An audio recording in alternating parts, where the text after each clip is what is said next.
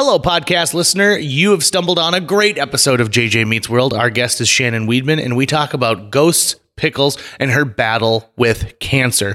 Some amazing heart insight in this episode. It's going to make you think, might make you cry a little bit at times too. I think you're going to really enjoy this one. Plus, Tucker and I talk about the need for strategically placed cup holders in vehicles.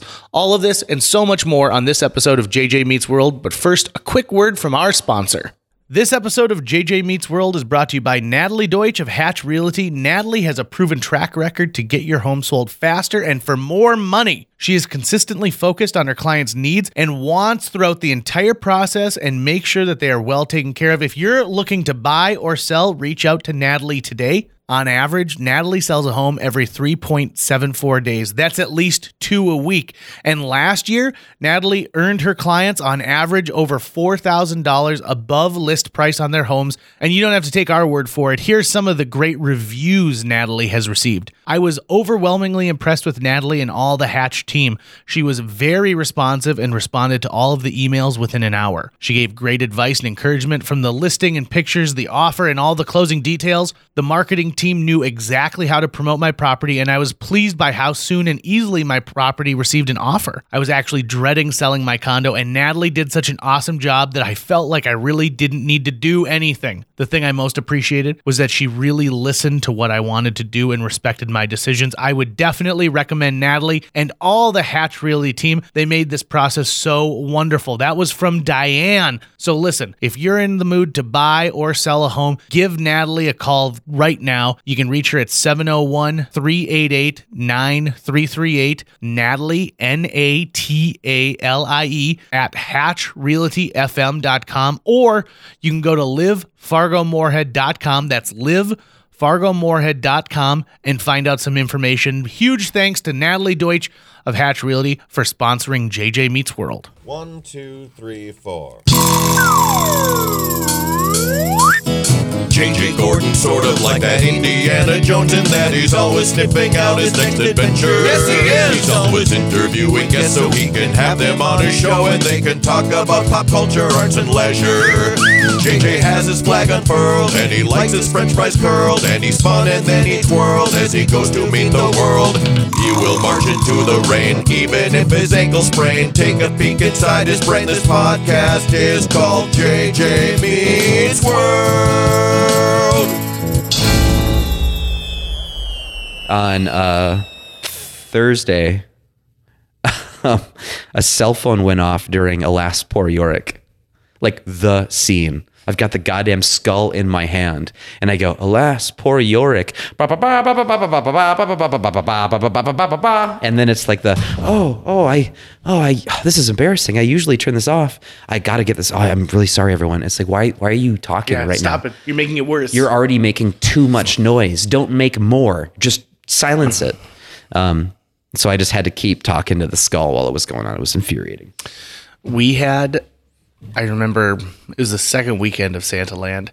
We had like 5 people who arrived late, like 15 minutes into the show. And they came in and they looked at me and they go, "I'm so sorry." And I'm like, "Don't worry, it's no problem. We're all friends here. Let me catch you guys up real quick." And I stopped like the show, it like in character, I stopped what was going on and I like told them what happened. I'm like, "Did I forget anything?" And someone yells in the back, "You love Days of Our Lives." And I'm like, "How could I forget? I also love Days of Our Lives." That might pay off later. And somebody asked me later, they're like, "Who are the other, why are those people not in the program? Like the plants?" And I'm like, "That wasn't a plant. That happened." Just like the day I cut my arm open. So proud of that show. It was awesome. So fucking proud of it. You should be so proud of Hamlet. I am. I hear great things. I'm coming tonight. Oh, yeah? So I'm really excited to see it. Nice. No, last weekend and this weekend, I've had some really incredible moments with audience members afterward. Yeah. That felt truly genuine. Not like it was like the Midwest, like, "Oh, you did a great job." Like they really got something out of it. And it wasn't until last weekend that I realized, oh, this play is about grief. That's what they're responding to. Mm-hmm. And that's what we're leaning into. That first scene in the throne room, everyone's telling Hamlet, "Why aren't you over it yet? Get past it. Can't you please get past it for us?" And that is resonating with so many people as they watch it, which is interesting. Anyways, It's time for me to get a new car. Okay, so if I talk about my vehicles, I got a Mercury Mariner from like 1995 when, no, it was a Mercury, it wasn't a Mariner. It was a Mercury Mountaineer that I got. That was my mom's car. So when it was time for me to get a car, that was the hand-me-down I got. And I drove that for a lot of years. Then I got a, it's not a Suburban, but it's like a Suburban, and it's the extra large version of it. It was enormous. I've never seen you drive a small car. Put it that way. Right. So after I got that car, and I don't remember what that was because I ended up flipping it on the interstate maybe like 2 years after owning it. Also, I owned that when gas was $4 a gallon. So good move, JJ. Every fill was like $130. So after that, I got a black SUV that was like supposed to be like the kind that a businessman drives, right? Right. But I'm still a kid, right? Right. So I'm like, whatever. Right. And then after my mom passed, I took over her Mercury Mariner, which I'm currently driving. But it is falling apart. There's a pipe hanging down from the bottom of it that I don't know where it goes. I don't know what's supposed to be feeding through this pipe. Is something coming out of it while I'm driving? And I'm too lazy to bring it into the mechanic. So I've started looking for a new car. And when I went into the dealership, because I said, I'm curious to know what's there. I've never purchased a new car off the lot. I don't necessarily intend to, but I'd like to know what's out there and available. And he says, okay, so tell me what your wants are in this car. And I said, I would like to bring in the coffee mug I normally use. It usually has just pop or water in it, but I'd like to bring that in to make sure it fits in the middle console. Yeah.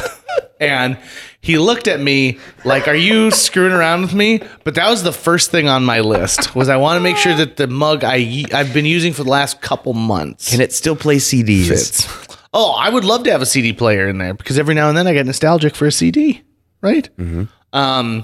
So cup holders are something that's important to me, but I don't want too many because I don't want people to get too comfortable in my car. I used to, in the big Suburban-like thing that I drove, I wish I could remember what that, it was GMC something, but that had like 12 cup holders and people would leave junk in it and that would piss me off. I hate that. So, for example, they'd be like, oh, I'm only half full, finished with this chocolate milk. I'll just leave it in there. Ugh. Because it'd be 3 weeks later and the hot sun has been beating down on this chocolate milk. And it's to the point of where the bottle itself has expanded. Like you can tell like some kind of chemical reaction has taken place where there's been a gas off of inside of this chocolate milk. You need a refrigeration unit in your car. Oh, wouldn't that be great? Like something that could open from the top and between the two front seats. You could reach down in and pull out a nice cool Diet Coke.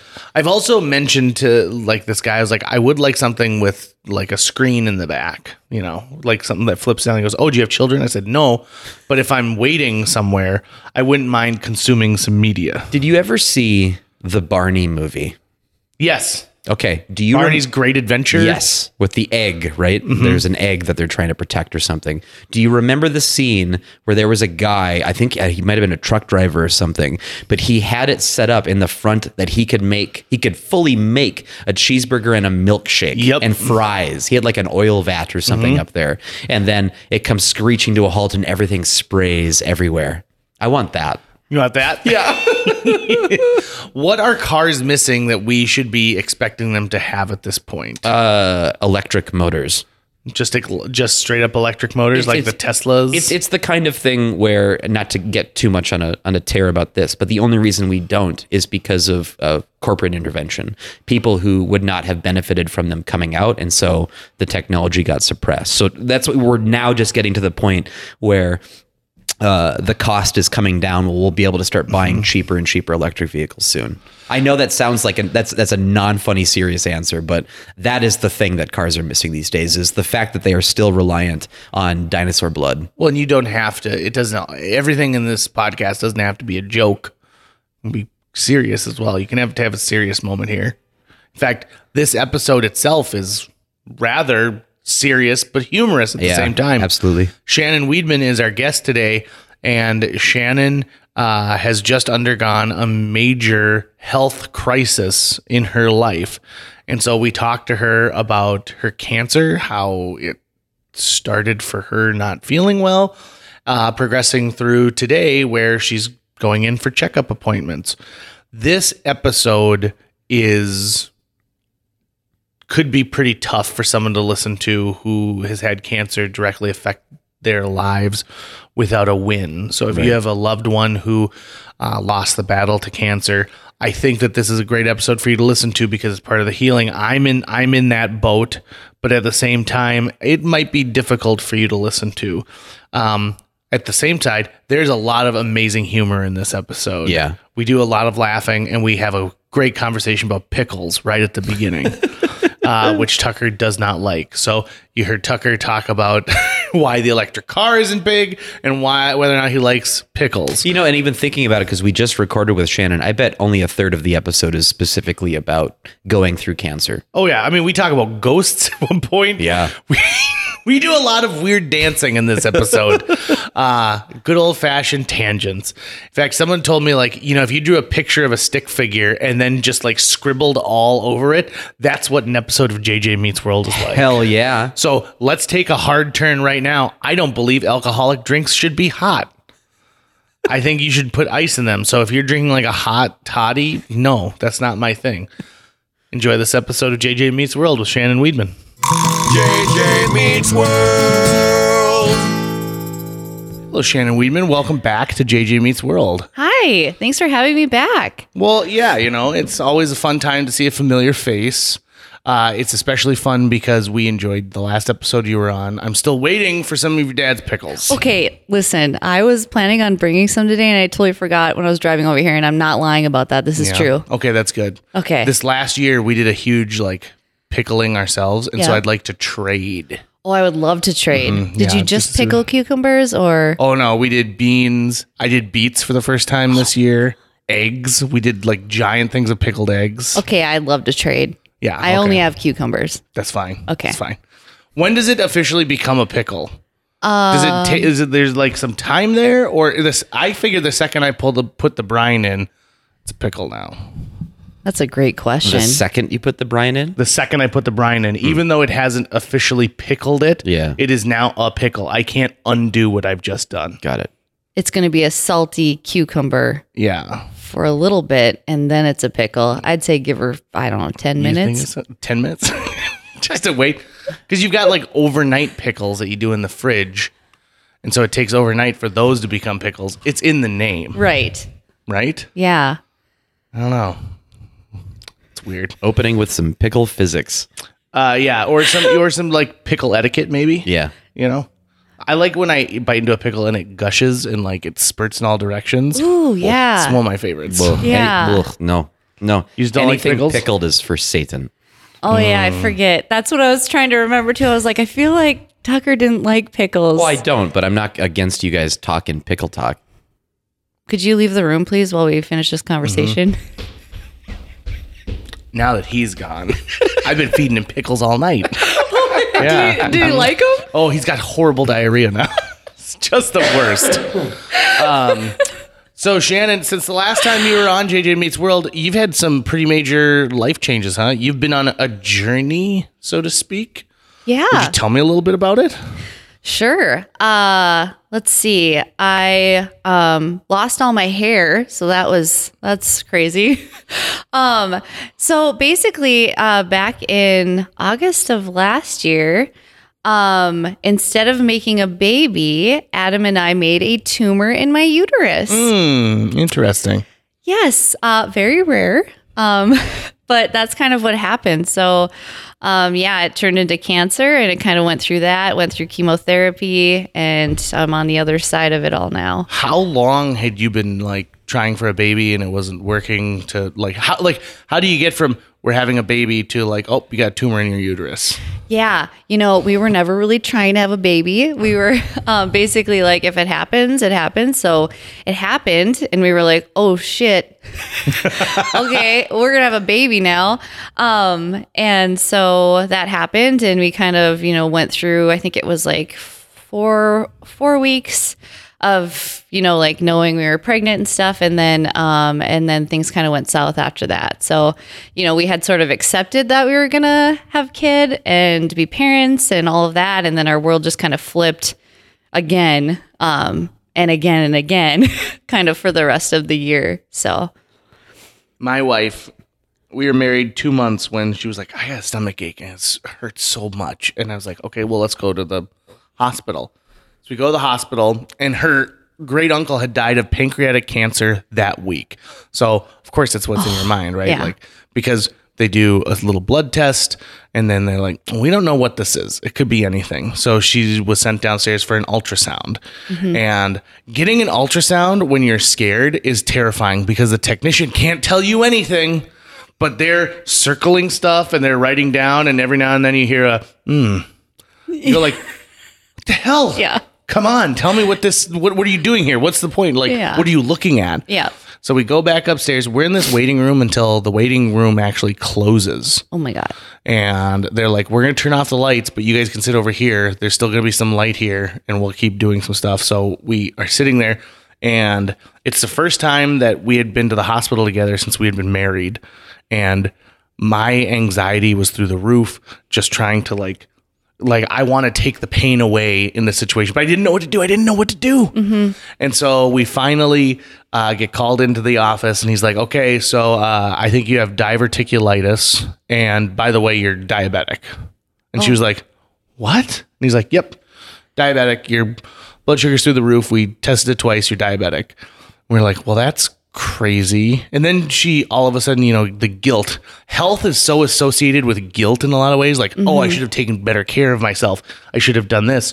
So we find out that they diagnose her as type 2 diabetic, which is the one that you can kind of give yourself by eating too many cheeseburgers and cake. Yeah. Then we go, but it's reversible, right? You can lose a lot of weight and your body can kind of get back into fighting shape. We go to an endocrinologist a couple weeks later, and she's like, nope, it's definitely type 1 diabetes. Oh, no. So we're like, oh, that sucks. We're like, but wait a minute, isn't type 1 diabetes, like, don't you get that when you're a kid? And she's like, yes, a 35-year-old getting type 1 diabetes at 35 is extremely rare. So did she have it her whole life, or just it developed over time? It's a good question. No one can seem to answer it, because every time she's gone to the doctor since then, they don't believe that she has diabetes. They're like, no one gets diagnosed with diabetes at 35. And so they do another blood test. So every time we go to a new subgenre of doctor, they want to retest for the diabetes. And we're like, that's trust frustrating. Me. Yeah. Also, my husband, has diverticulitis as well. Oh, it sucks because there's so many things you can't eat. Yeah, he's got to watch out, with the popcorn, the corn. But, he's rebellious, and he'll eat it. And it worries me every time. So my dad owned a company called Dakota Natural Foods, and they made Dakota Kid sunflower seeds and sunflower nuts and peanuts. And he was diagnosed with diverticulitis, so he couldn't even eat the thing that he sold. Why? Isn't that ironic? Yeah. For those of you listening who don't know about diverticulitis, it's like you have small air pockets in your intestines, and they don't hurt you, but the problem is that very small food particles like nuts, hard, sharp things, can get in these pockets, and then they can cause a lot of discomfort and inflammation. So even tomatoes, if you eat tomatoes with the seeds in it, that can get in there. And it sucks because now all of a sudden you're looking at crackers differently, and you're like, oof, all they brought in were Whoppers, and it's got those delicious sesame seed buns. I don't know. Should we try it? Go for it. Roll the dice. Turns out Jill does not have diverticulitis. That was a misdiagnosis on their part. Yep. Yeah. But she does have a spasming gallbladder or something. So that's what was causing her the stomach issues that day. Oh, isn't that weird? Yeah. Health sucks. Yeah, it does. I hate going into the doctor. Yeah. It's there a couple weeks ago. I thought I was having a heart attack. I was home alone. I got up in the middle of the night, and it was like I had labored breathing, and I had a lot of chest pain, so much so that I couldn't lay down with on my back. It felt like there was something huge on my chest. And so I tried working it around, and I thought maybe I just need to throw up. Maybe I ate something bad for myself. I just need to throw up. So I try to throw up. I can't throw up. just giving myself the dry heaves the whole time. And I was like, I was alone too. Jill had been out of town. And so I thought they're going to find me in my underpants, like next to the toilet. And they're going to be like, what's going on with this guy? Were you okay? Take him to the ER. Yeah, I'm fine. The next day I woke up and I was like $1 million. So do you think maybe your house is haunted? Oh, that undoubtedly. Both of my parents died in my house. Oh, do you think they were just sitting on your chest? Maybe they're trying to warn me. Do you think it was your mom or your dad? It was Patty. Yeah, it was definitely my mom. It was definitely Patty. Okay. Yeah, my dad wants nothing to do with the haunting of my house. He just is stuck there, as we know ghosts end up being. Do you believe in ghosts? Yeah. I mean, I don't not believe in them. Do you have a ghost experience in your life? Well, this one time, this is weird. I don't know if this counts, but in my parents' basement, it was where my room was. And I remember like my brother was going to be coming home from college the next day. And so I heard at like 3 a.m, I heard like the door from the upstairs open. And then I heard like footsteps coming down the stairs, like running down the stairs and then like coming right up to the door. And I was like, Matt, like you're home. Like it was so real that I was like, you're home and you're being a weirdo because he is a weirdo, just like we all are in my family. That makes sense. But no one was at the door. Or no, I was like, the next morning I woke up and I was like, oh, when I heard Matt get home last night, blah, blah, blah. My parents were like, he's not home yet. And I was like, what? So I never saw anything, but I like felt something happen. I don't know. I have a lot of family members who purport to have ghost experiences, but they all involve them suddenly waking up and then seeing the ghost. And I'm like, oh, did you see a ghost? Are you sure? Are you sure? Are you sure you weren't sleeping? What'd you do after the ghost? Well, I went back to sleep. Yeah, you were sleeping. I think you were sleeping. So I have this question that I like to ask people. Okay. I like to ask them when I kind of first meet them because it's really awkward and weird. But I say, would you rather be haunted by a ghost for the rest of your life or abducted by aliens once? Haunted by a ghost. Aliens, 100%. Okay. There's follow-up questions that I've got. 100%. I mean, now we don't know exactly what the aliens are doing to me. Yep. No, we don't. We don't. So there is a lot of it's a dangerous choice to make. But aliens, come on. Yeah. Spaceship, please. Absolutely. You're not guaranteed to go into the spaceship. Well, if I'm abducted by aliens, Yeah, that the just means implication is that I'm going into their spaceship. That just means you're taken by aliens. That's a good point. But I think the if it's following the typical sorts of stories we get from people who claim to be abducted, they go into the spaceship. So For the Abduction probes. can last a long time. Right. You get probed. Ghosts aren't going to probe you. See, I don't know. What are aliens learning from my butt? Well, that's not the only part they can probe. Oh, I never thought about Probe your that. nose. But even that, like, why are they like, let's pick an orifice and shove something in there? Yeah. Don't you think they'd be more interested? Like, if we have X-ray technology, you would think that beings that can travel through space would have something similar. See, what I want to know is why do ghosts not abduct people? Like if ghosts are around, you'd think they'd have the ability. So I've seen Ghostbusters. I can tell that they can manipulate physical objects in space. Right. So here's the thing, though. I have had many conversations with ghost enthusiasts about this. And my belief in ghosts begins and ends with one experience in my life, and then I think the rest of it is hooey. But they said ghosts can interact with non-living things. So, like if there was a door in the time of the ghost and it opens and closes it, you might be seeing kind of the residual of that thing. And so it's not actually opening and closing that door. You're just seeing like a recorded version of that from history of it opening and closing that door. Got it. Did you? So there's plenty of stories when people who are under like emotional duress because of like medical stuff, that's oftentimes when they'll see past relatives come to them or anything like that. So did any spooky action happen to you when, you were on when you started your cancer journey? No, like shit, I was going through enough. Like I don't need to be haunted. Yeah, no shit. Poor people. No kidding, right? Like, come on, give a girl a break. How inconsiderate of these ghosts. No, I wasn't haunted at all. Okay. No, I don't think. Were you okay? Abduction or haunting? Oh, No one ever throws it back at you? No one's ever thrown it back at me. Well, gosh, I think I'm going to go with haunting. Because I feel like if I'm going to be haunted for the rest of my life, I could turn that into a friendship of some sort. Mm-hmm. Or I'll go like the Dietzes in Beetlejuice and I will make a theme park around it and be like, give me some money. Yeah. Everybody give me some money. That's part of the kicker, though, is it's for the rest of your life versus like one abduction and then you're done. Okay, so here's a follow-up, Tucker. What if an alien baby landed on your doorstep 9 months later after your abduction? And I'm a mommy? Absolutely, I would take that baby in. Okay. Are you kidding me? Yes, I'm a mommy. I've got to. Okay, this alien only eats pickles. It needs brined gets green that vegetables. from his father. Shannon, do you want to know what my icebreaker question is? Yeah, I do. Okay, get ready because this one's going to blow your mind. Okay. You are colonizing Earth 2. You are on the last ship off of Earth 1. We've ruined the environment. Plus, there's aliens that are arriving. It's a bad deal.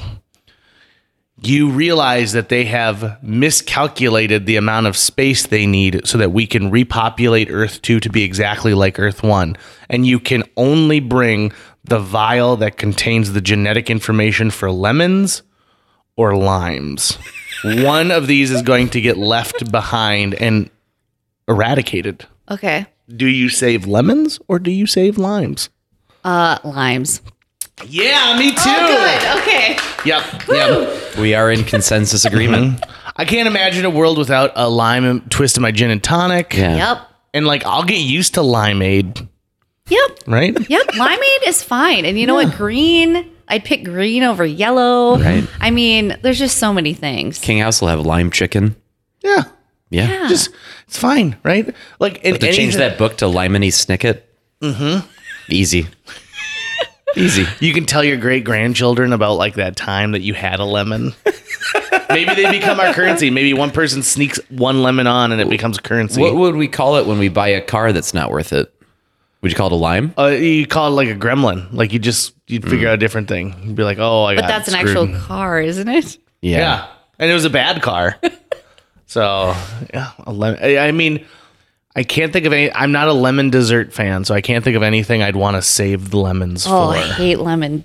Yeah, lemon. it is really. They put that in your water, See, and now, I'm I don't take it hate away. lemon. I just don't like it nearly as much as lime. But you two both hate lemon. I don't like what's it, lemon meringue pie or lemon bar. No, Shannon, No. we are Tasty. the same. Yeah. Best friends for life. And it's the worst when it sneaks up on you and you don't know there's lemon. Like this one time I had this piece of cake, and it had a little layer of lemon hiding inside it. no.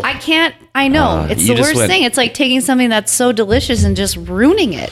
I remember eating some pasta in Florida, and when they brought it to me, there were these 4 large lemon wedges on there, and it was clear that plate had been sitting long enough for those lemons to seep out into my pasta, and so is a lemony tasting pasta, and I'm like, ugh, this is awful. And he came by and he goes, oh, you're not eating your pasta, is everything okay? And I said, I'm actually not a big fan of lemon. And he goes, oh. Nice. His concern evaporated. Right. Oh, you're a garbage person. That's what he was thinking. And so I was like, I would like to choose whether or not I consume lemon, sir. It is a big pet peeve for me when water comes with citrus in it. Just give me water. Yeah. I don't want it to be flavored with anything. Just give me water. I've got a question kind of relating to what you just said for Tucker. So what if you order a sandwich with some fries and a pickle comes on the plate? Oh, I just give it to someone else. But it's okay. What if the pickle has touched That's some okay. of your fries? No, that's fine. Okay. The sort of the dill flavor or whatever other flavor kind of comes off of it. It's not as much the flavor that bugs me as the whole pickle itself. Biting into it, all of that is gross. Okay. But no, that doesn't bother me at all. And usually, it's a great moment for me to go, hey, who would like my pickle? I really benefit a lot from his sandwich, Yeah. situations like that. Yeah. Okay. But I think it's a bold move to put a massive spear of a pickle in there too. There's a good chunk of the population that does not want that shit. It's tradition. Okay, so you know what You need to grow up. people do this to me all the time and it pisses me off. Do you you ever have vinegar and stuff you eat, like salt and vinegar chips or No, only when I accidentally buy it. When I think I'm getting sea salt chips and instead I'm getting salt and vinegar chips, and then I throw it away. So it what tastes about gross. vinegar and other things like I don't know. Something that takes vinegar. Well, it really just kind of depends on the Do whole. you hate vinegar? Vinegar on its own, yeah. I think vinegar on its own is gross. And if the vinegar taste is overwhelming, then it's gross. But I'm sure there are so many things that I probably eat that vinegar comes into contact in some way that you just don't taste it anymore. Do you like salt? I do like salt. Do you like cucumbers just in general? No. Just period. You don't like I cucumbers? mean, they're fine, but Like if it's on your salad, you're going to push them to the side? usually. So I don't like mayonnaise. And I have some friends. I don't even know why I call them friends because they're assholes. Who will say like, well, do you like eggs? Yeah. Do you like oil? Yeah. Well, then you like mayonnaise. Right. Be like, nope. For example, I like cheese graters and I like my genitals, but I don't like those two things together. Yeah. Like, Oh my God. don't Yeah. be like that, guys. Yep. Hey, Don't be do you like that. like Don't Miracle knock it till you Whip? try it. Nope. I don't like the tangy zip of Miracle Okay, Whip. I was just gonna say as if like a one or the other, but It's weird. I just have never liked it. And I think it's because people in this region of the United States, the upper Midwest, go too crazy with the mayonnaise. You put mayonnaise on a sandwich and it is a 1/4 inch thick. Unacceptable. The only time that I've ever had mayonnaise ruined for me was when someone diced up pickles and put it into the mayo. And I went, the fuck is this? It was gross. it's called tartar sauce, right? Yeah. Maybe. Don't you put Yeah. like... Just like Yeah, how it's probably, relish like, is just some other chopped up pickles. stuff in there. I don't know. Tucker's grandma ruined some perfectly good fruit that I bought her with mayonnaise once. Oh my gosh. Let me tell you about are you a vegetarian by any chance? No. Were you ever a vegetarian? No. Okay, so I experimented with it briefly in my Okay. life. And on one of those times, I went to Tucker's grandma's house. Yeah. And Don't go to someone's grandma's house if you're experimenting with vegetarianism. I That's the wasn't. last place you should be going. I wasn't in everyone's face because I know Tucker's grandma makes amazing chicken and dumplings. I've had them before; they're great. And so on chicken and dumplings night, I thought I need to do something so I can still have dinner tonight. So I went out and I bought like Morningstar, like fake sausages. So I get these sausages, and then I'm like, you know what? I also love fruit. I'll get a big thing of fruit, and we can have fruit for dinner, and I'll have some of that, and I'll have my Morningstar sausages. And so Tucker's grandma insisted in cooking for me, and she understands. And she's like, I know that you're not eating meat, so don't worry. You won't have any meat. I'm not going to push meat on you. So she serves up these sausages, and I take one bite, and I'm like, something's not right. And I was like, Mama Luke, thank you so much for making these for me. She's like, no problem. I cooked them with the chicken so the juices from the chicken would flavor the sausages. And I was like, damn. So then she's like, oh, and JJ, I made a fruit salad for you. And so she had taken an entire jar of mayonnaise and mixed it up with all of the fruit. And so I was like, well, looks like I'm not going to have any dinner tonight. I better load up on bread. Oh, well, did you eat any of it or did you just kind of like... I'm usually polite and I will do anything, but I can't do that. I can't make it happen because earlier on this trip, when we were driving to Mama Luke's, I had made the mistake of ordering mac and cheese off of an adult menu. And I got through like 4 bites before I'm like, something's weird. Well, they had put bacon bits in it. And what vegetarians will tell you is if they accidentally eat meat and your body's not used to it, I was up all night long having just the worst stomach cramps and like trying to get my digestive system back on course. It was awful. Weird. And I was in a guest bathroom, so it was a horrible situation for that. And and this is before like cell phones were really the main entertainment.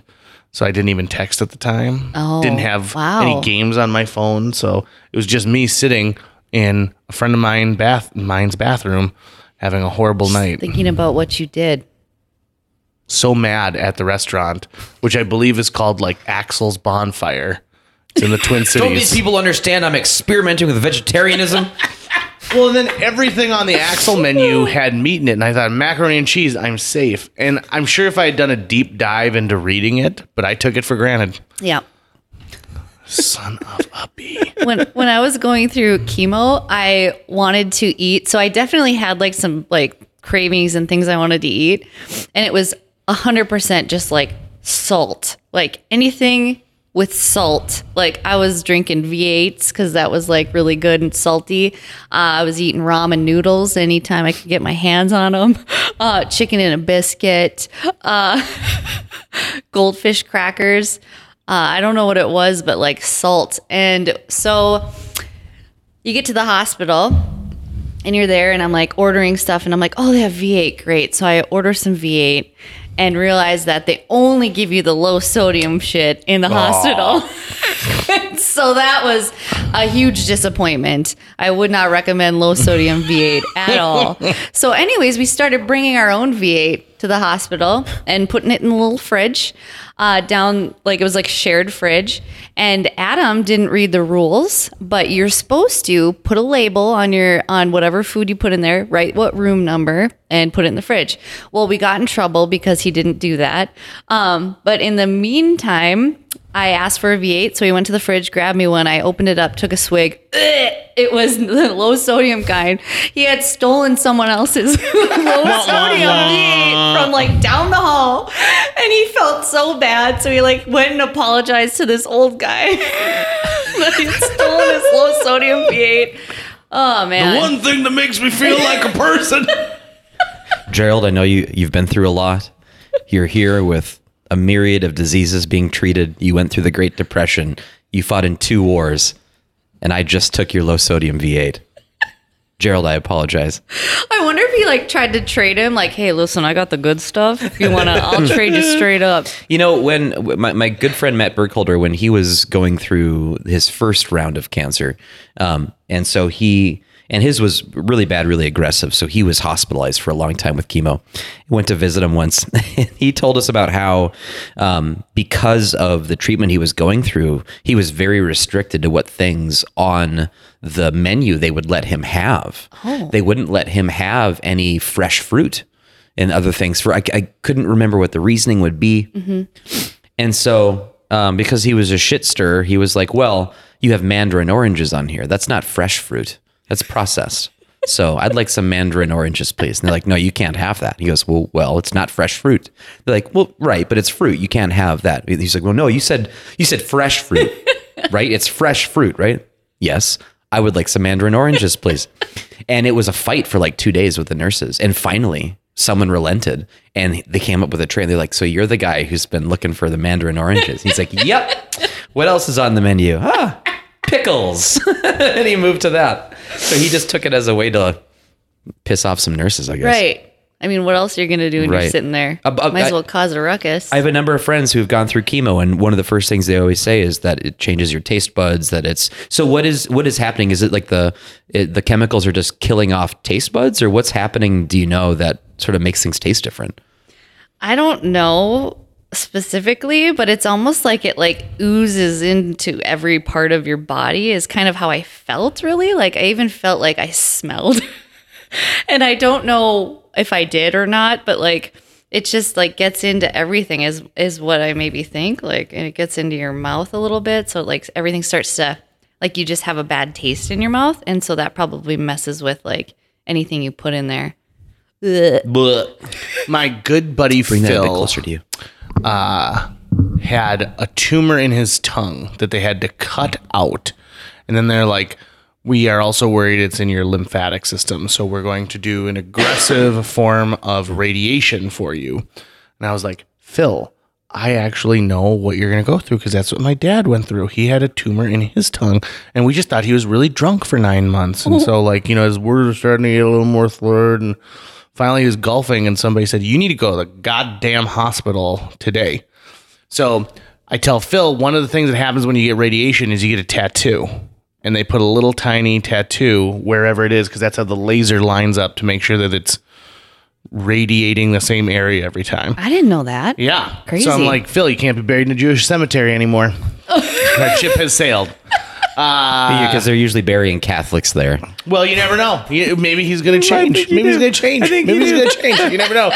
Pretty sure it's settled. But don't you want the options?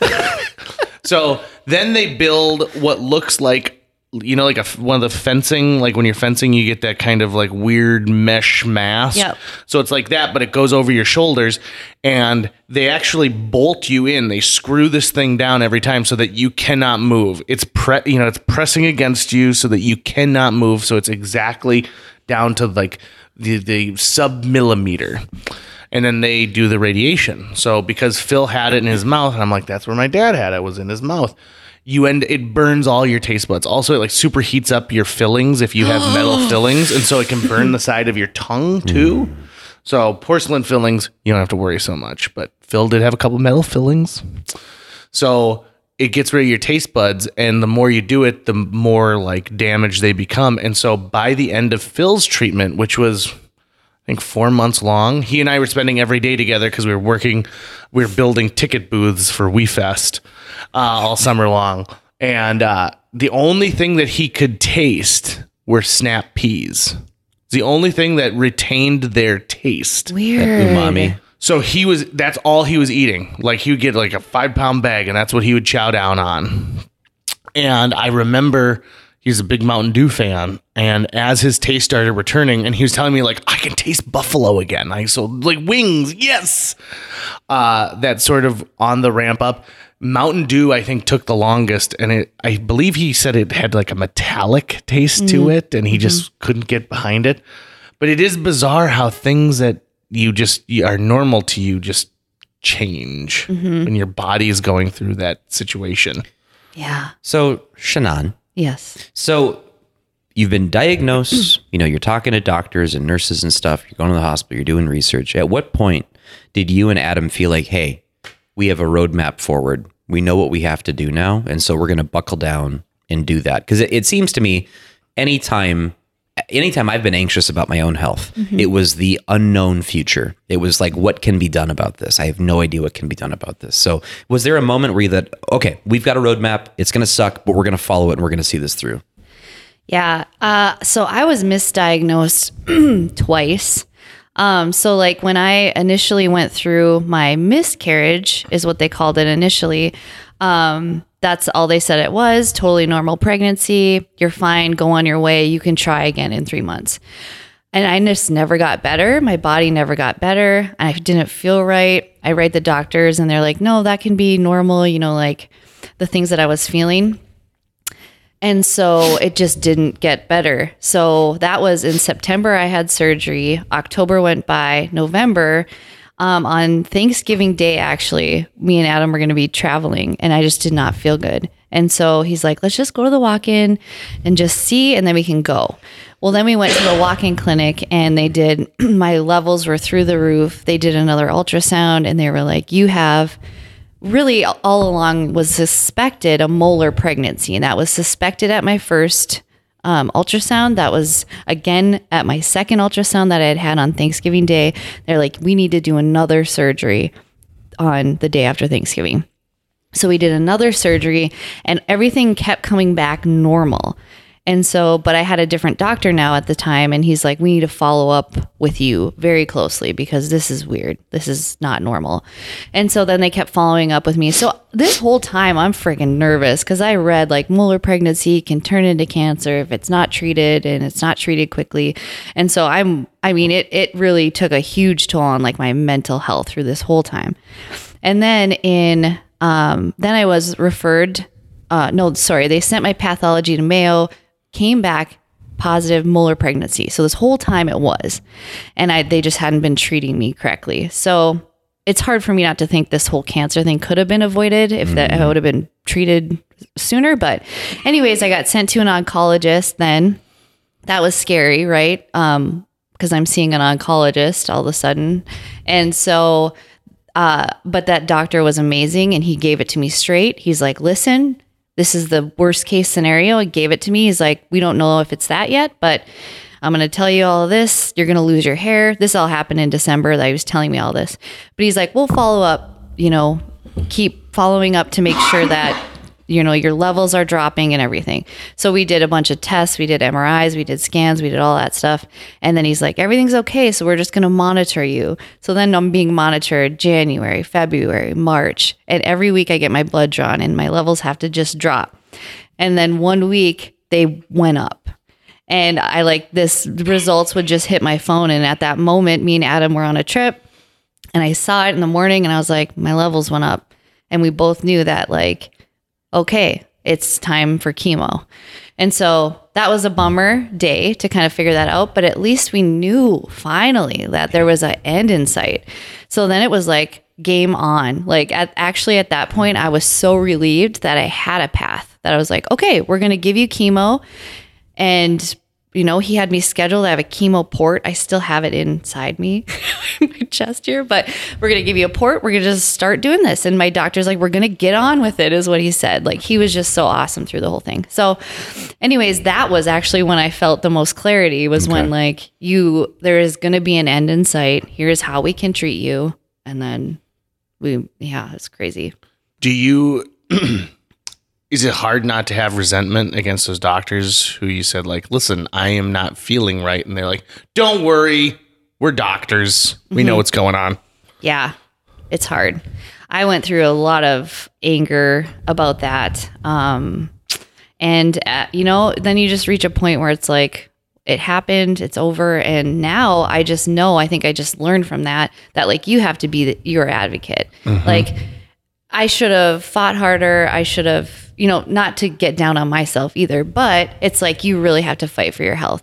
So ever since then now, anytime something doesn't feel right or whatever, I have doctors that are going to listen. Like, you got to find a doctor that's going to listen to you, even if, you think you're crazy and you're like, oh, well, this doesn't feel right. Like the doctor I found, I was like, I have a headache. And he's like, okay, well, we're going to get this drawn. And everything came back fine. Cool. At least I can have like a sense of mind where I'm like, okay, I'm fine. So finding doctors that will listen to you and care when you're not feeling right, because you know your body better than anyone else. So many of us are afraid of annoying the doctor, right? Or being a pest. Yeah. And it's like, whatever, get over it. It's better to be annoying to this professional who's paid a lot my to be annoyed by you. Yep. I'm so annoying now. Good. I love it. You absolutely should be. You absolutely should be. My little sister had a baby in May of this year, and Dane, it has a disease called MMIHS, which is a disease of like the smooth muscles that run up and down the intestinal tract and stuff. They don't twitch, so he can't move food through, right? And in the past, this was like just 100% a death, right? This was like, you're going to die because you have it. And luckily we live in the 21st century where things are getting better and kids are dealing with this or not.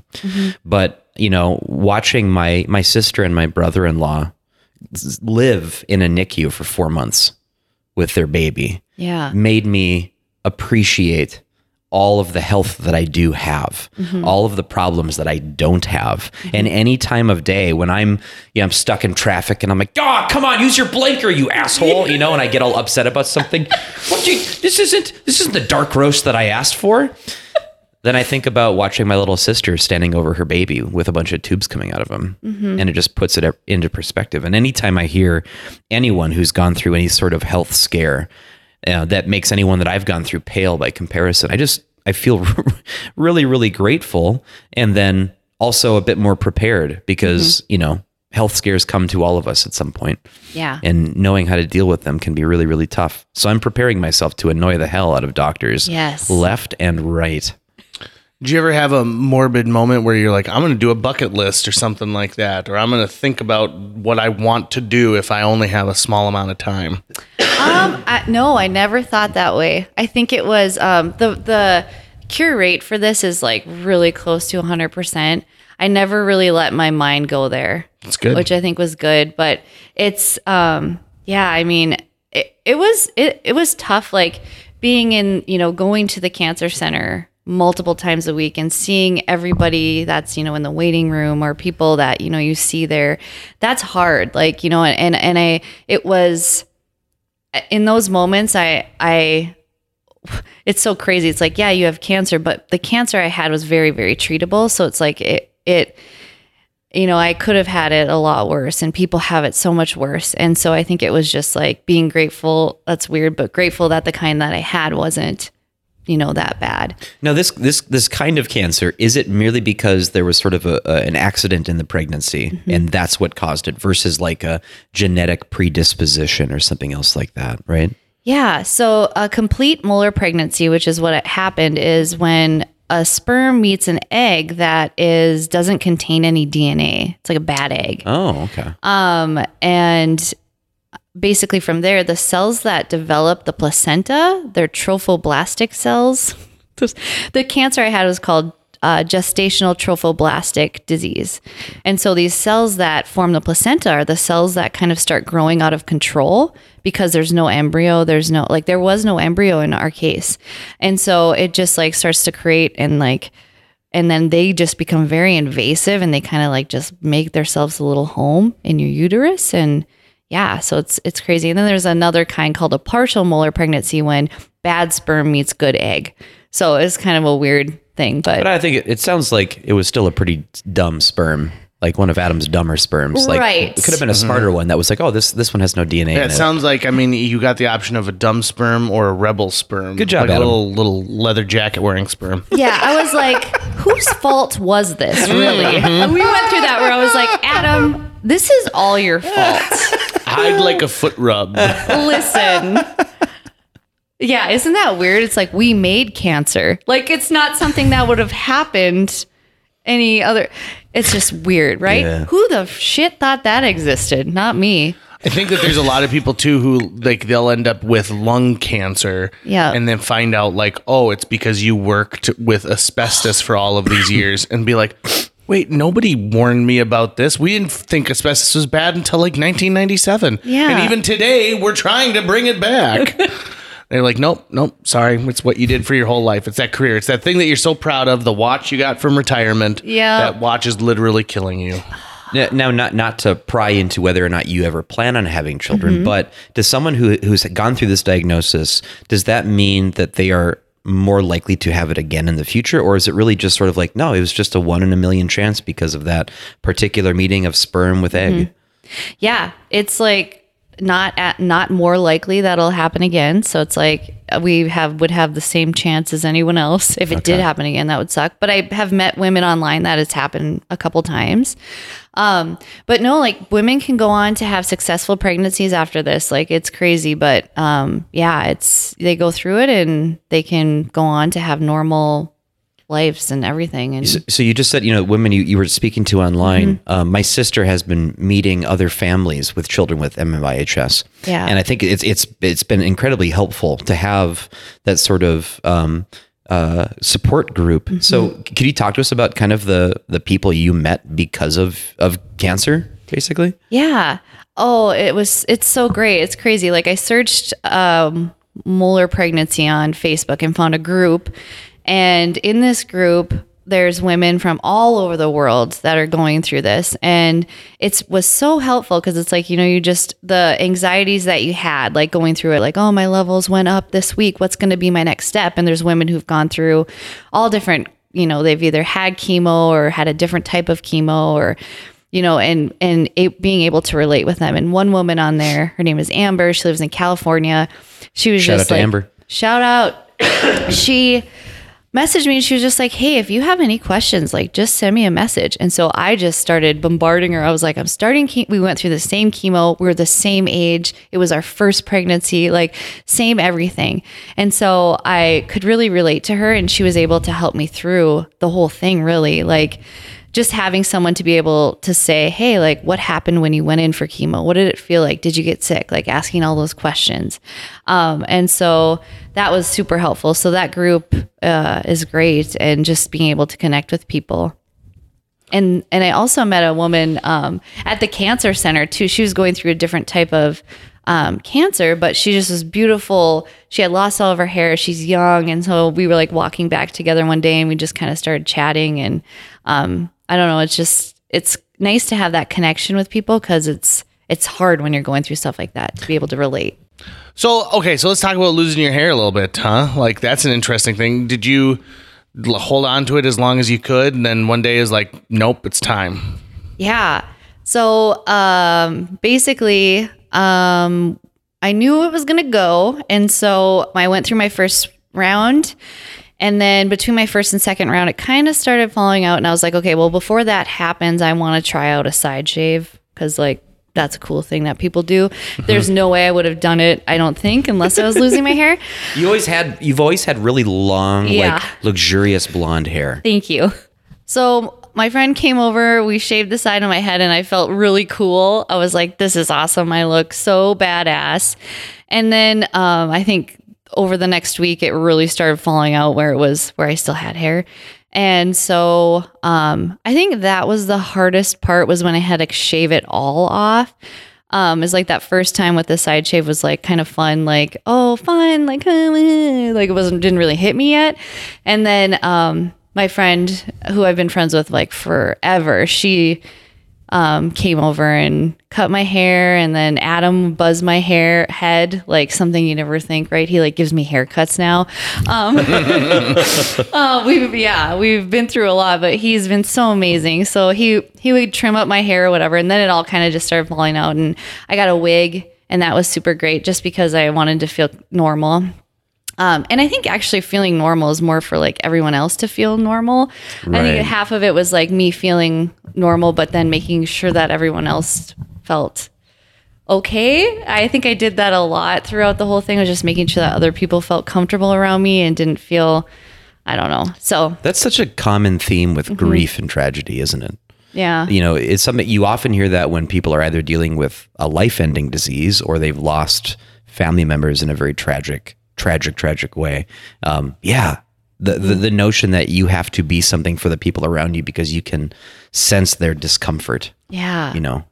Yeah, like people really not knowing what to say or whatever. And I always just use humor in those situations. And so like I'd say stuff at work, like someone would be complaining about something, like, at least you don't have cancer, or at least you have hair. Like I would say like these things, and then I'd laugh and like walk away, and then be like, God, am I making things more weird? Like when my buddy Matthew was in the hospital going through chemo for the first time, he would use it for comedic effect any chance he could get. Yeah. And he loved to mess with me. And so when I went to go visit him, and I was struggling with it because I was watching one of my best friends sitting in a hospital bed, right? And he goes, "Hey, Tucker, do you want to see a magic trick?" And I said, "Yeah, Matt, I do. Like, I want to be supportive. Yeah, show me a magic. You learned a magic trick. That's great." And he reaches behind his head and just pulls out a clump of hair and then drops it in what was left of his like pudding or something that he had. Oh my God. And I was like, he laughed so hard. He thought that was the funniest thing. Yeah. It's easier for guys, obviously, because so many of us are used to short hair. Like if I had to go through chemo, losing my hair would clearly be the last thing that would bother me. Yeah. Right. So not me. I'm vain as shit. But JJ would have a lot of trouble with it. I mean, you got some nice hair. Thank you. And like my dad was a very bald man, and so like knowing that I'm going to hold on to this feels Which is real weird good. because his beard is shit whenever he tries to grow it out. I can't grow facial hair at all. Like it comes in patches. Yeah. Oh. Yeah. Yeah. I was gonna say my dad. So after my dad stopped treatment, like so they're like, sorry, there's nothing else. He had gone to Bethesda, Maryland, to the Naval Institute, and had been at Mayo, and it was at Roger Maris here in Fargo. And they're like, there's nothing that we can do anymore. Was this from the tumor? He had a tumor in his tongue, and then- like he was a drinker and a smoker, and he died at 51, like really young. And I think his dad had died at 50 of a heart attack. So I am on borrowed time. I always feel like I got to make it to at least 52. Like I tell Jill that all the time. But he used to do this thing. I think you've got at least to 73. You think so? That's just my feeling. At least to 73. Good. I'm trying to take better Congratulations. care of myself. I wish 20-year-old JJ had started taking better care of himself. You know, though, if you look at photos of 20-year-old JJ and 36, Yep. 37, 36-year-old JJ, you know, 20-year-old JJ was doing okay at the time. He still had some pretty big man boobs. That's true. Yeah. But my dad had this thing that I thought was so funny and nobody else thought was funny other than my dad, is someone would come and visit and they'd be like, well, JD, I'll see you next time. And he's like, maybe not. And like, it was this moment where like, not that he had accepted what fate was, but sort of that like, be like, well, don't get caught up in life's bullshit because I might not be here on Tuesday. You know, if you say you're going to come, you better make that visit. And I thought that was so funny. And he was doing it just to just to lighten the situation a little bit, right? Because, you talk about being in the waiting room for chemo. I think one thing that is very sobering is you're seeing people who are, from rural areas. You're seeing people of all ages. You're seeing people from all economic backgrounds, and you see how there is absolutely no rhyme or reason to the individuals who are undergoing cancer treatment. And I think that is something that until you are in that situation, in that waiting room week after week, people don't understand it. And they think like, oh, well, this person got cancer because they didn't take care of themselves, or this person got cancer because it's in their family. It's like, try telling that to an 8-year-old kid. Yeah. Oof. Yeah. My first grade teacher retired from teaching, and now she does art projects with kids while they're getting their chemo. Oh, and fun. like, it's one of the sweetest things ever. A shout out to Mrs. Kolstad, who is the bomb, just the best first grade teacher ever. In fact, she lived in the building just next door to us. But I think it's interesting, like, and I'm sure a lot of people have come out of the woodwork to tell you, like, oh, my dad had cancer, or my sister had cancer, and they try and relate to you, or I had cancer, and they try to relate with you in that, and you are part of a club now of, even though your journey is 100% unique, and your cancer isn't the same cancer that this guy had in his foot, but it's still, you still kind of feel that kinship to each other, right? Yeah. Yeah. It's been interesting, just like people that I don't know, even like that are friends with family, friends with my family members that have kind of reached out and sent me things, and just like, yeah, it is sort of like this group of people that, you feel connected to, even if you don't really know them. Like, even sitting in the waiting room and, with people that you've never really met, you just feel like, hey, like, we're all here, just waiting on a result or waiting on treatment or whatever. We're all kind of going through a similar, challenge in life, and you just like kind of feel connected to people. When when you decide to finally buzz off your hair, does it does it grow at all during your chemo treatment, or is hair like gonzo? There were like some weird little fuzzies. Like, it was kind of like, I feel like baby bird type deal. Yeah. Some down. Some down feathers that started coming out. But mostly it was just like gone. And then like they say too, they're like, oh, when you go through chemo, your hair falls out, it comes back like darker and like curly and all this stuff. Like you're the phoenix rising. Yeah. I'm like, ooh, I can't wait. 'Cause like, spoiler alert, my blonde hair was never natural ever. And so it came back pretty much how I thought it would look if I ever stopped dyeing my hair, is like gray and all this stuff. So I had been kind of waiting to dye my hair back to blonde so I could just like feel that, because that was me, before all of this, even though it wasn't natural. And so, yeah, my hair's fine. You guys, you saw it here first. This has taken like a few boxes of bleach. It looks slick though. It wasn't easy, but here I am. Looks awesome. Do you ever, that song, like, I like the nightlife, I like to boogie? Like, you look like the woman who sings that. If you got the jumpsuit, you could do, like, you got to see the video. It's an amazing music video. I remember from Pop-Up Video. It was awesome. Have you figured out your Halloween costume yet? I was just going to say, I don't know, Halloween. I don't know. Adam wants to go as a piece of shit. He wants to go as a giant turd. And so then he's like, you can be toilet paper, or you could be like a bull, and we could be like bullshit. And I'm like, I don't even think that's a good idea, and I love poop. Yeah, he's like, I could like wear a brown thing and then like put corn on me. He's attached to this idea. Yes, he is. And he's really trying now too. He's trying to really force like a couple's costume, and like, hey, well, like, oh yeah, how about this? Why don't I just go as a gaping butthole?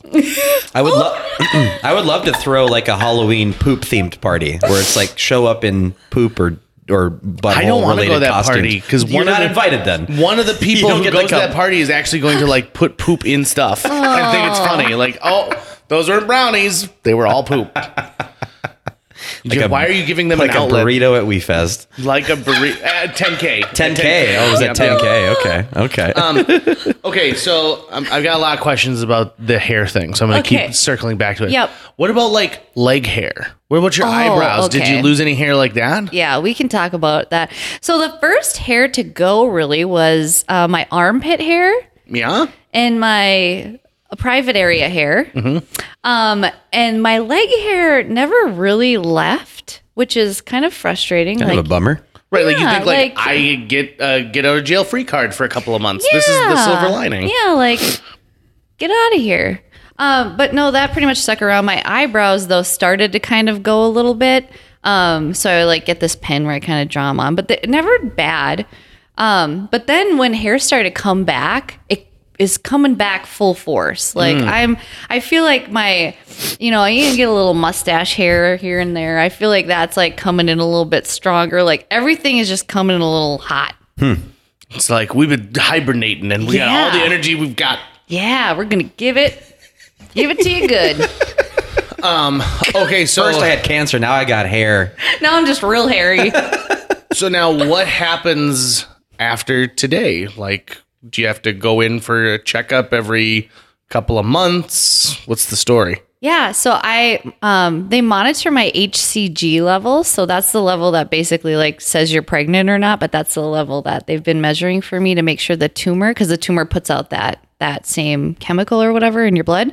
So I get that monitored every month and just have to make sure that stays negative. And then I get an MRI every, I think like my neck, I have one in a month or so to just make sure that that's still normal. I'll probably have one more of those. But I get monitored for a year, so till probably about June of next year. And then from there, I'm not sure what it looks like after that, but maybe like a yearly checkup. And then I'll get my port out. That's going to get out in about a month. So That'll be nice, huh? yeah, just kind of a weird little nubbin above my boob. Little hitchhiker on your body. You're Little, like, weird little like out of here. boop, boop, boop, boop. Maybe you'll miss it. Okay, so some people keep it. They keep their port. Someone at work was like, my friend had kept hers and it's on her keychain. And I'm like, Oh, like just at least in their possession, not like in their body. right. Got it. Okay. Yeah, so they like keep it. I think maybe I'll like put it in like a little jar with like, so it's like, like those brains that people have. Yeah, you should put it in a jar of like apple cider vinegar because it would look kind of like. Oh my God, a pickled port. Yeah. I think that'd be where it's at. I think that's a good idea. I would love to see that actually at some point. Start a new business. We'll pickle your old chemo stuff. I remember as a kid, God, worst idea ever. I had a tooth pulled and I was like, oh, may I have it? And he's like, nope, I can't. It's medical biohazard, blah, blah, blah. I can't let you have the tooth. That is your tooth. That's what I think, right? You like, grew that. yeah, that was from my body. Wow. So what'd you do? So I was like, I went home and I'm like, I don't know what to tell the tooth fairy. And they're like, the tooth fairy understands that you're not going to have this. And then that was the moment where I was like, I don't think that you guys are telling me the truth. Otherwise, this dentist is just taking all of these teeth, putting them under his pillow, and he's like really racking up the dough. See, my parents the tooth fairy never put quarters or silver dollars under my pillow. It was always in a glass of water sitting on the counter. Did that happen to you too? So I guess because they didn't want to wake me up the tooth fairy did not want to wake me up I keep using finger quotes like everyone can see it, to want to wake me up. So I'd have to reach my hand into some water for my It's two not like quarters. your parents were the thing from the Fantastic Four. It's like, I feel like you can reach under a pillow. No, and- I know. Exactly, right? That seems to be that's what you would want to get. But no, it was always in a glass of water Yep, for some same. reason. I don't know why in a glass Seems of water. lazy, Why but, not you just know. set it next to they just put it on the table Right, like next to you. take the glass. Oh, well, did you put your tooth in a glass of water? That's what I Yeah, did. same. Tooth in a glass of water. Tooth was gone. Money was in there. But still, why put the tooth in I the don't glass know. of water? Oh, That's a, yeah. I'm going to follow up with mom and dad Good on that question. one. I mean, the tooth fairies. I mean, the tooth fairy obviously has a side hustle with my parents, and they're the ones who do the work, but the Well, tooth fairy right. brings the money. It's just Yeah. like Santa Claus, right? you gotta Santa Claus needs some help. You got to Well, compare right. with other kids, don't see how much money they got from the tooth fairy, because then you can see there's an inconsistency in tooth value. There's a kid I knew who got a $50 bill for his first lost tooth. What? And I was saying, like, do you know how many teeth are in your mouth? Like, why don't you just get other kids' teeth? If you're getting $50 from the tooth fairy, you should be cashing in mine, and then I'd be wanting to I'd start yanking on a few other ones if that was. I really like Super Mario Brothers 3. Buy that cartridge. So do you know what it means to aerate a lawn? Like when someone goes and they take the plugs out of the lawn, and so it looks loses like a bunch of little poops. Little poops, yeah. So I'm walking home from school where our secretary has pulled one of my teeth out of my mouth. It's super loose and wiggly. And I remember my teacher bringing me into the teacher's lounge area, and they're like, "Could you take care of this?" And they're like, "Sure." And so they're they did the on the count of 3, 1, 2, yank. And so they pulled the tooth out. And it was exciting. And they gave it to me in a little tiny manila envelope, like a little tiny baby one. But I'm walking home, and I'm probably in first or second grade. And I pull a tooth out, and I'm looking at it. I'm like, this is swell. Oh, no. Look at how awesome this is. And the sidewalk was a little bit janky. And I tripped, and I watched a tooth fall into this lawn. And so they had just aerated. So I'm there putting my finger in all of these plugs to see if I can find it. I was there for half an hour before the owner came out and goes, "What are you doing?" And I said, "I dropped my tooth in this lawn." And he's like, "Well, I don't think you're going to find it." And so I went home crying for the last 2 blocks, thinking I just lost this tooth. It's awful. And my mom was really nice that day. And she's like, "Well, don't worry. The tooth fairy knows. The tooth fairy will be able to find it with her signals." Tooth detector. Right. And I think she was really reaching for what it was. I think she wanted to explain to me how bats use sonar,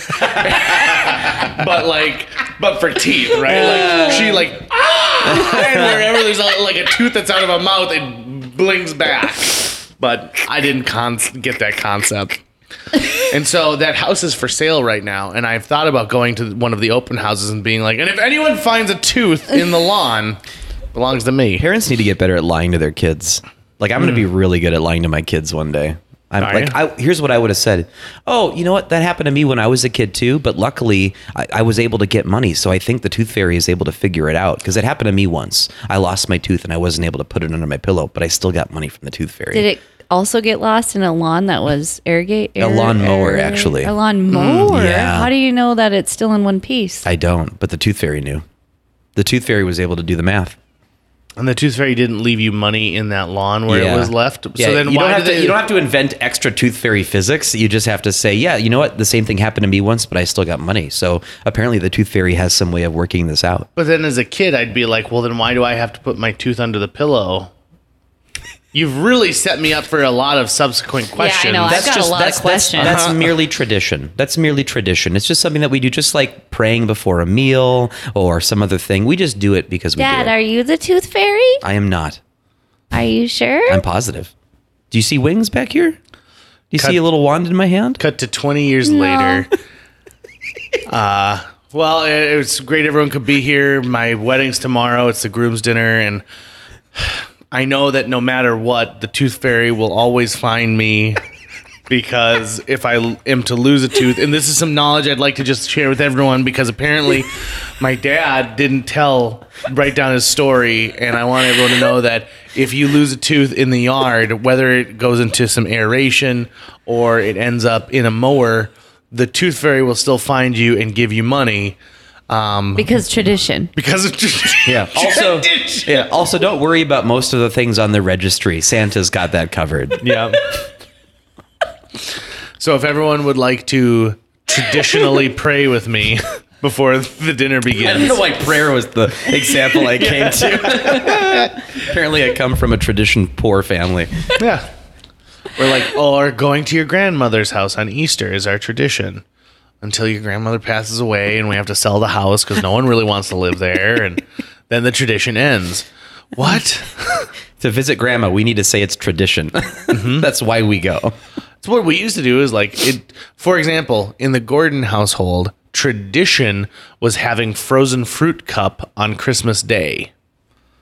My grandmother purchased it every year from some shitty grocery store that sold frozen melon, balled melon. And here's the thing, frozen fruit is awful because it's like chewing on ice that's kind of flavored, but it's yeah. Like watching a dog eat peanut butter is what it was in for us. Adorable? No. Not when it's human beings doing it. I was watching me like having half my mouth open going, "Arr, arr, arr, arr, arr." Oh, that's kind of cute. That's kind of cute. But so even after we moved Christmas Day from my grandmother's house to another house because we were so big, my grandmother still brought frozen fruit. And I remember my grandmother died on Christmas Day. She had had a heart attack 2 weeks before. She's in the hospital.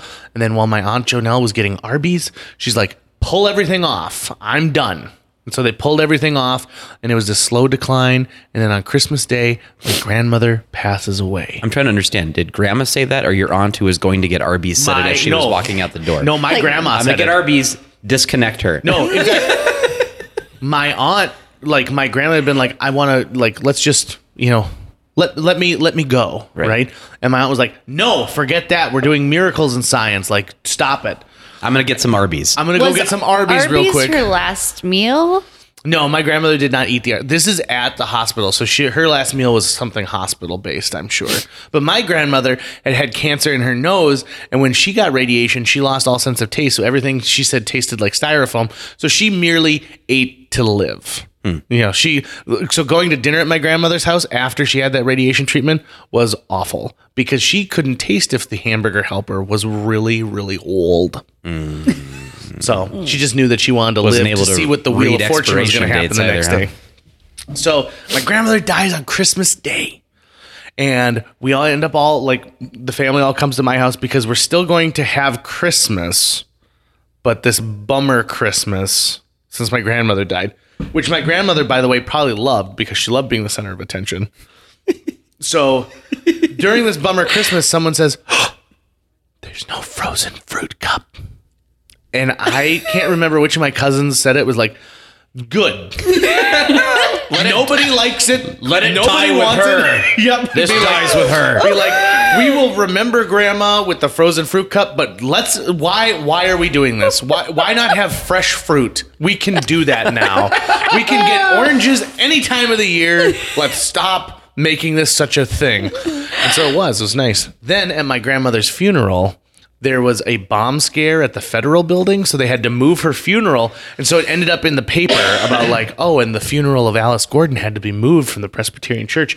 And so again, my grandmother would have loved that. She was in the paper, not only with the obit, but also with this story about how her funeral had to be moved. Oh, yeah, she was behind that. Oh, yeah, I think so too, right? Yeah. There was some plotting going on. She called in that bomb threat. Humor in the face of existential tragedy. It seems to be the best medicine that we have. There was a video that kind of went viral fairly recently from an Irish funeral. I love this where video. This guy, so he'd been dying from cancer, I think, or something. So he had known his death was coming. And so he, with I think the help of one of his sons, recorded audio of him like pounding on the inside of a casket going, "Hey, let me out. Let me out. I'm down here." And so they played it at the lowering in to the ground as a joke. And the family kind of knew he was doing it. Some of them knew he was doing it. Okay. But there are clearly people who did not know that this was going to happen. I need to watch this. Right. But they're all laughing at it because it was consistent with his personality. Yeah. He was the kind of person that would do something like that. And I love that. I'm fucking still in here. And they got the pound noise. Oh, Yeah. delightful. Yeah. My favorite joke when I was going through all this stuff is Adam would always be with me when we would go to my appointments and stuff. And the nurse always asks, when they're taking you back, who do you have with you today? And I would say, oh, that's just my Uber driver. and they would just kind of look and be like, oh. And then I'd be like, I'm just kidding, it's my husband. And Adam had to hear this, I don't know, every time we went to the hospital. And so he would just go, yeah, I am the Uber driver. Like, he was just so over it by the end of it. I dated a girl once who she was very, very attractive. And so she was constantly getting attention from other men when we would go out somewhere. And every once in a while, one of them would ask the two of us, are you guys dating? And I would always say, oh, no, we're cousins. And then I'd tongue kiss her right in front of him. This is my sister, I love when people mistake little things like that. My sister and I have been mistaken for husband and wife a few times because we both have the same last name and the same address on our ID. And so they're like, oh, is this a honeymoon? And my sister always looks over at me and gives me this, like, don't, I know you want to feed into this BS, but like, don't. I'm not in the mood. And I'll be like, nope, it's a divorce. Too young. That's like, oh, God. I'd like to end this with telling you a story, and I want to know how you feel about this story. Okay. Okay. When I was 19 years old, I went to a wedding in Las Vegas with my sister. And it was just the two of us who went down there because my dad was sick at the time. So my mom was taking care of him here in Fargo.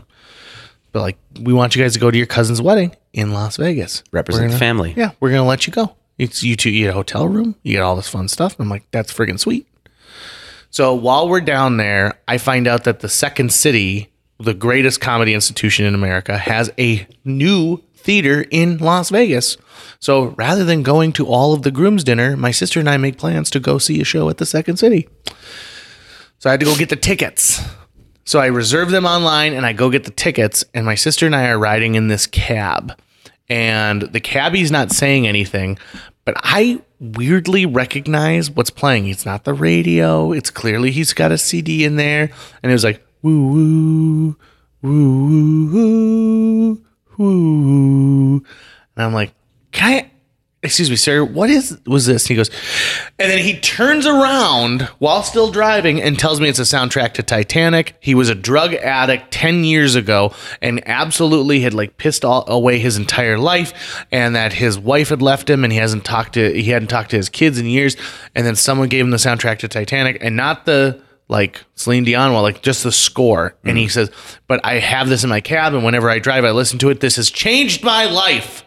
I listen to it 7 hours a day, 7 days a week. This is the only thing I play. And then he like describes the scene. He's like, Rose arrives at the docks and she sees the grandeur of the Titanic, and she's walking up and for the next 5 minutes, he talks to me about how the score to Titanic is what is making him live for tomorrow. And he hasn't touched heroin since. Dang. He has a great relationship with his kids now. He's dating a wonderful woman who works at the Mirage. And it's all because of the score to Titanic. Shannon, if someone asked you, what's the thing that got you through this? Do you associate, like, was it like watching Last Man on Earth on Netflix or what it is? Do you have something that you would tell someone just to fuck with them? I seriously think it was ramen noodles. Like, I looked forward to that shit like it was crack. You should write to the company. I should. And just tell them that story. You might end up with like a lifetime supply of ramen noodles. And it would that. only cost them like $100. Right. I think we have the episode title. A lifetime supply of ramen noodles. I don't know. We'll see. We're going to donate $50 to the Fuck Cancer group in your name for being a guest. So just, we want to let you know that too. That's awesome. Thank you. Are you familiar with that organization? No, They're I'm awesome. familiar with saying fuck cancer, but Yeah, that's the name of their 501c3. Oh, It's one of dang. the only nonprofits in America that uses the F word as part of the like group. that's great. Yeah, they're awesome folks. And so thank you very much for coming back to JJ Meets World and Yeah. having some fun with us. And like, let me ask my like leg hair question. Yeah. Because, you know. for sure. Yeah. Oh, good. I'm an open book. We ask the questions on this show that the public demands Yeah. answers for. So, What happened to your leg hair? We ask every guest, and you're the first one to answer it. Quick though, so you blogged about this too. Like I kept up to date with your blogs, and so maybe someone wants to go and read that. Can they still find it? Yeah. It's at www.crushing-cancer.com. Crushing-cancer.com. Yep. And are you going to continue to update it, or is like as things go on, you're going to be like, oh, I wish I had called it like crushing, just like, you know, crushing pie recipes. Yeah. Now I'm like, wow, I really worked myself into a hole here, didn't I? No, I've been meaning to write a blog. It's been a while since I have, but I've been meaning to kind of update people. So I'll probably keep updating that. You could always turn it into a site for people who have enemies whose astrological sign is Cancer. Oh. Do you want to crush a Cancer? Yeah, let's do this. Here's what you do. Okay, find their address. Yeah, okay, I like that. Yeah. Does someone own Crushing Cancer without the dash already? Like, No, I just preferred it with a dash because who wouldn't want to put a dash where like a space would be? right, like it's so hard. It's hard for me to decide where one word ends and the next word begins. I mean, because you could have been Crushing Answer. Right. See, that's like license plates that people do. Yeah, crushing can, sir. She's Can not crusher. sir. I love crushing cans. It Like is in fun. those things, the little like pull down can I crusher. prefer using my hand. In your hand? Yep. And then smashing them against my forehead. Oh, okay. I'm kidding. I tried Do a that lot of that in once and chemo? it hurt really bad. V8, you bitch. Low sodium. Not again. I always love seeing when someone tries to do it and it just doesn't crumple. Yeah, that's what happened. I tried it once and that was it. Just There's hits. that moment where they don't want to pull it away because they know that now there's a big red circle there, and they're like, Yeah, hey, Mike, everybody. you're supposed to drain the can first. Oh. Oops. For a while, I had a bedside table that I needed to be about 6 inches taller, and I didn't know what to do. So I took a 12-pack of Diet Pepsi cans, and I put them underneath there strategically, and it lifted it up enough. They were cans from when Star Wars Episode 1 came out. Full cans? Full cans. Because they're good. They sit there and like... So when I moved out of my house in 2002... I was like, oh, I forgot I had all these Diet Pepsi cans down here. Maybe I should try one. I opened it and it was awful. Gee. Yeah, it was a Queen Amidala can. What a shocker. And then I didn't keep any of them, but like I wonder if they'd be worth money now today. I wouldn't be surprised. But it seems to me like everyone collects stuff Yeah. like that now. They're smart, right? They're like, well, we're not going to let another Star Wars toy thing go by. We'll buy everything and keep it in mint condition. And I hate that. Yeah, like Beanie Babies. The Beanie Baby crisis of 1999. Dude, I have a whole tub in my basement. Do you really? You know, there's going to be so many people who really regret the whole Funko Pops thing at some point. You know what those are? There's just little figures that have massive heads. Oh, and yeah. they make Yep, them of yep, a million yep. different things. And there are like tens of hundreds of YouTube channels of people who just talk about Funko Pops, and their background is always the thousands of dollars they've dumped into that. They're all still in their boxes stacked up, and they think these are really going to be worth something someday. I went to San Diego Comic-Con so I could get this all silver version of Scrooge McDuck. Right. And then they're going to be like, oh, I should have not invested all of my time and money into these. It's not a collector's edition just because you put the words collector's edition on it. It's not? No. Oh, shh. Right. You know what there is a collector's market for? Weber grills. So if you have like a grandparent who has like a really old Weber grill, keep it because there is some like collector's value to that because they change the design from time to time. That sounds like a big thing to collect. Yeah, I like would do you guys love a want to bunch see of my grills. Sounds like a collection of Weber nuisance. grills? I had to build a second garage for it. I would love that. I think that if you've got a collection of Weber grills, please get a hold of us at jjmeetsworld.com. I would love to see them. All right. Anything else we have to talk about in this podcast? No, just that I'm really excited that Shannon is back on the show. Yeah. Thanks for coming Thank out. you for having me. This is fun. Thanks for stopping out. And then are your earrings, what are those? Is that wood? Yeah. Yeah. So when I lost my hair, I was like, I really want earrings because I never really wore earrings because I had hair that you couldn't see my ears. And so Adam is so sweet. He bought me these earrings from Etsy. They're cool. They're wood. And now I wear them sometimes. Good story. Glad we ended on That's that. a great way to end on that one. Glad we ended on the earrings. Badoots. Really get people excited about listening to previous episodes. A huge thanks to Natalie Deutsch of Hatch Realty for sponsoring this podcast. Folks, if you're looking to buy or sell a home, contact Natalie Deutsch today, because Natalie Deutsch is not only a previous podcast guest, she's somebody who's going to care enough to sell your property for top dollar. She's also going to find you the best price possible if you're purchasing a new home. Last year on average, Natalie earned her clients $4,000 over list price on their homes and sold them faster than the market average. On average, Natalie's selling a home every 3.74 days. That's 2 homes a week. Those numbers don't lie. Find out why Natalie is one of the top agents in this entire market. Get a hold of her today, Natalie at hatchrealtyfm.com. You can also call 701-388-9338 or go on to livefargomoorhead.com. That's livefargomoorhead.com. Read all of her amazing reviews and then listen to her episode of JJ Meets World. Thanks again to Natalie Deutsch of Hatch Realty.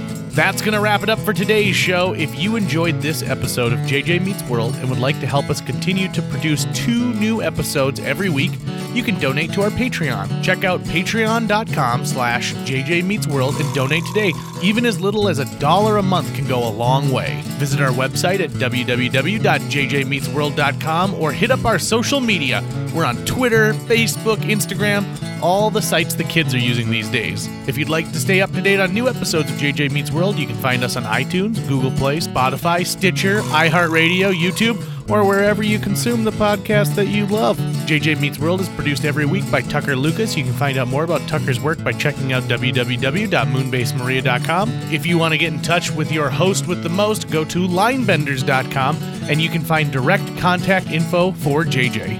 Imagine a world where Tucker is sitting in the hospital and they're like, "Bad news, Tucker. It's gonna be bad. It's gonna be bad. You've got wiener disease, where your whole body smells like wieners, and like not good ones, like real bad ones. And the only way to cure it is to eat pickles." What does Tucker do?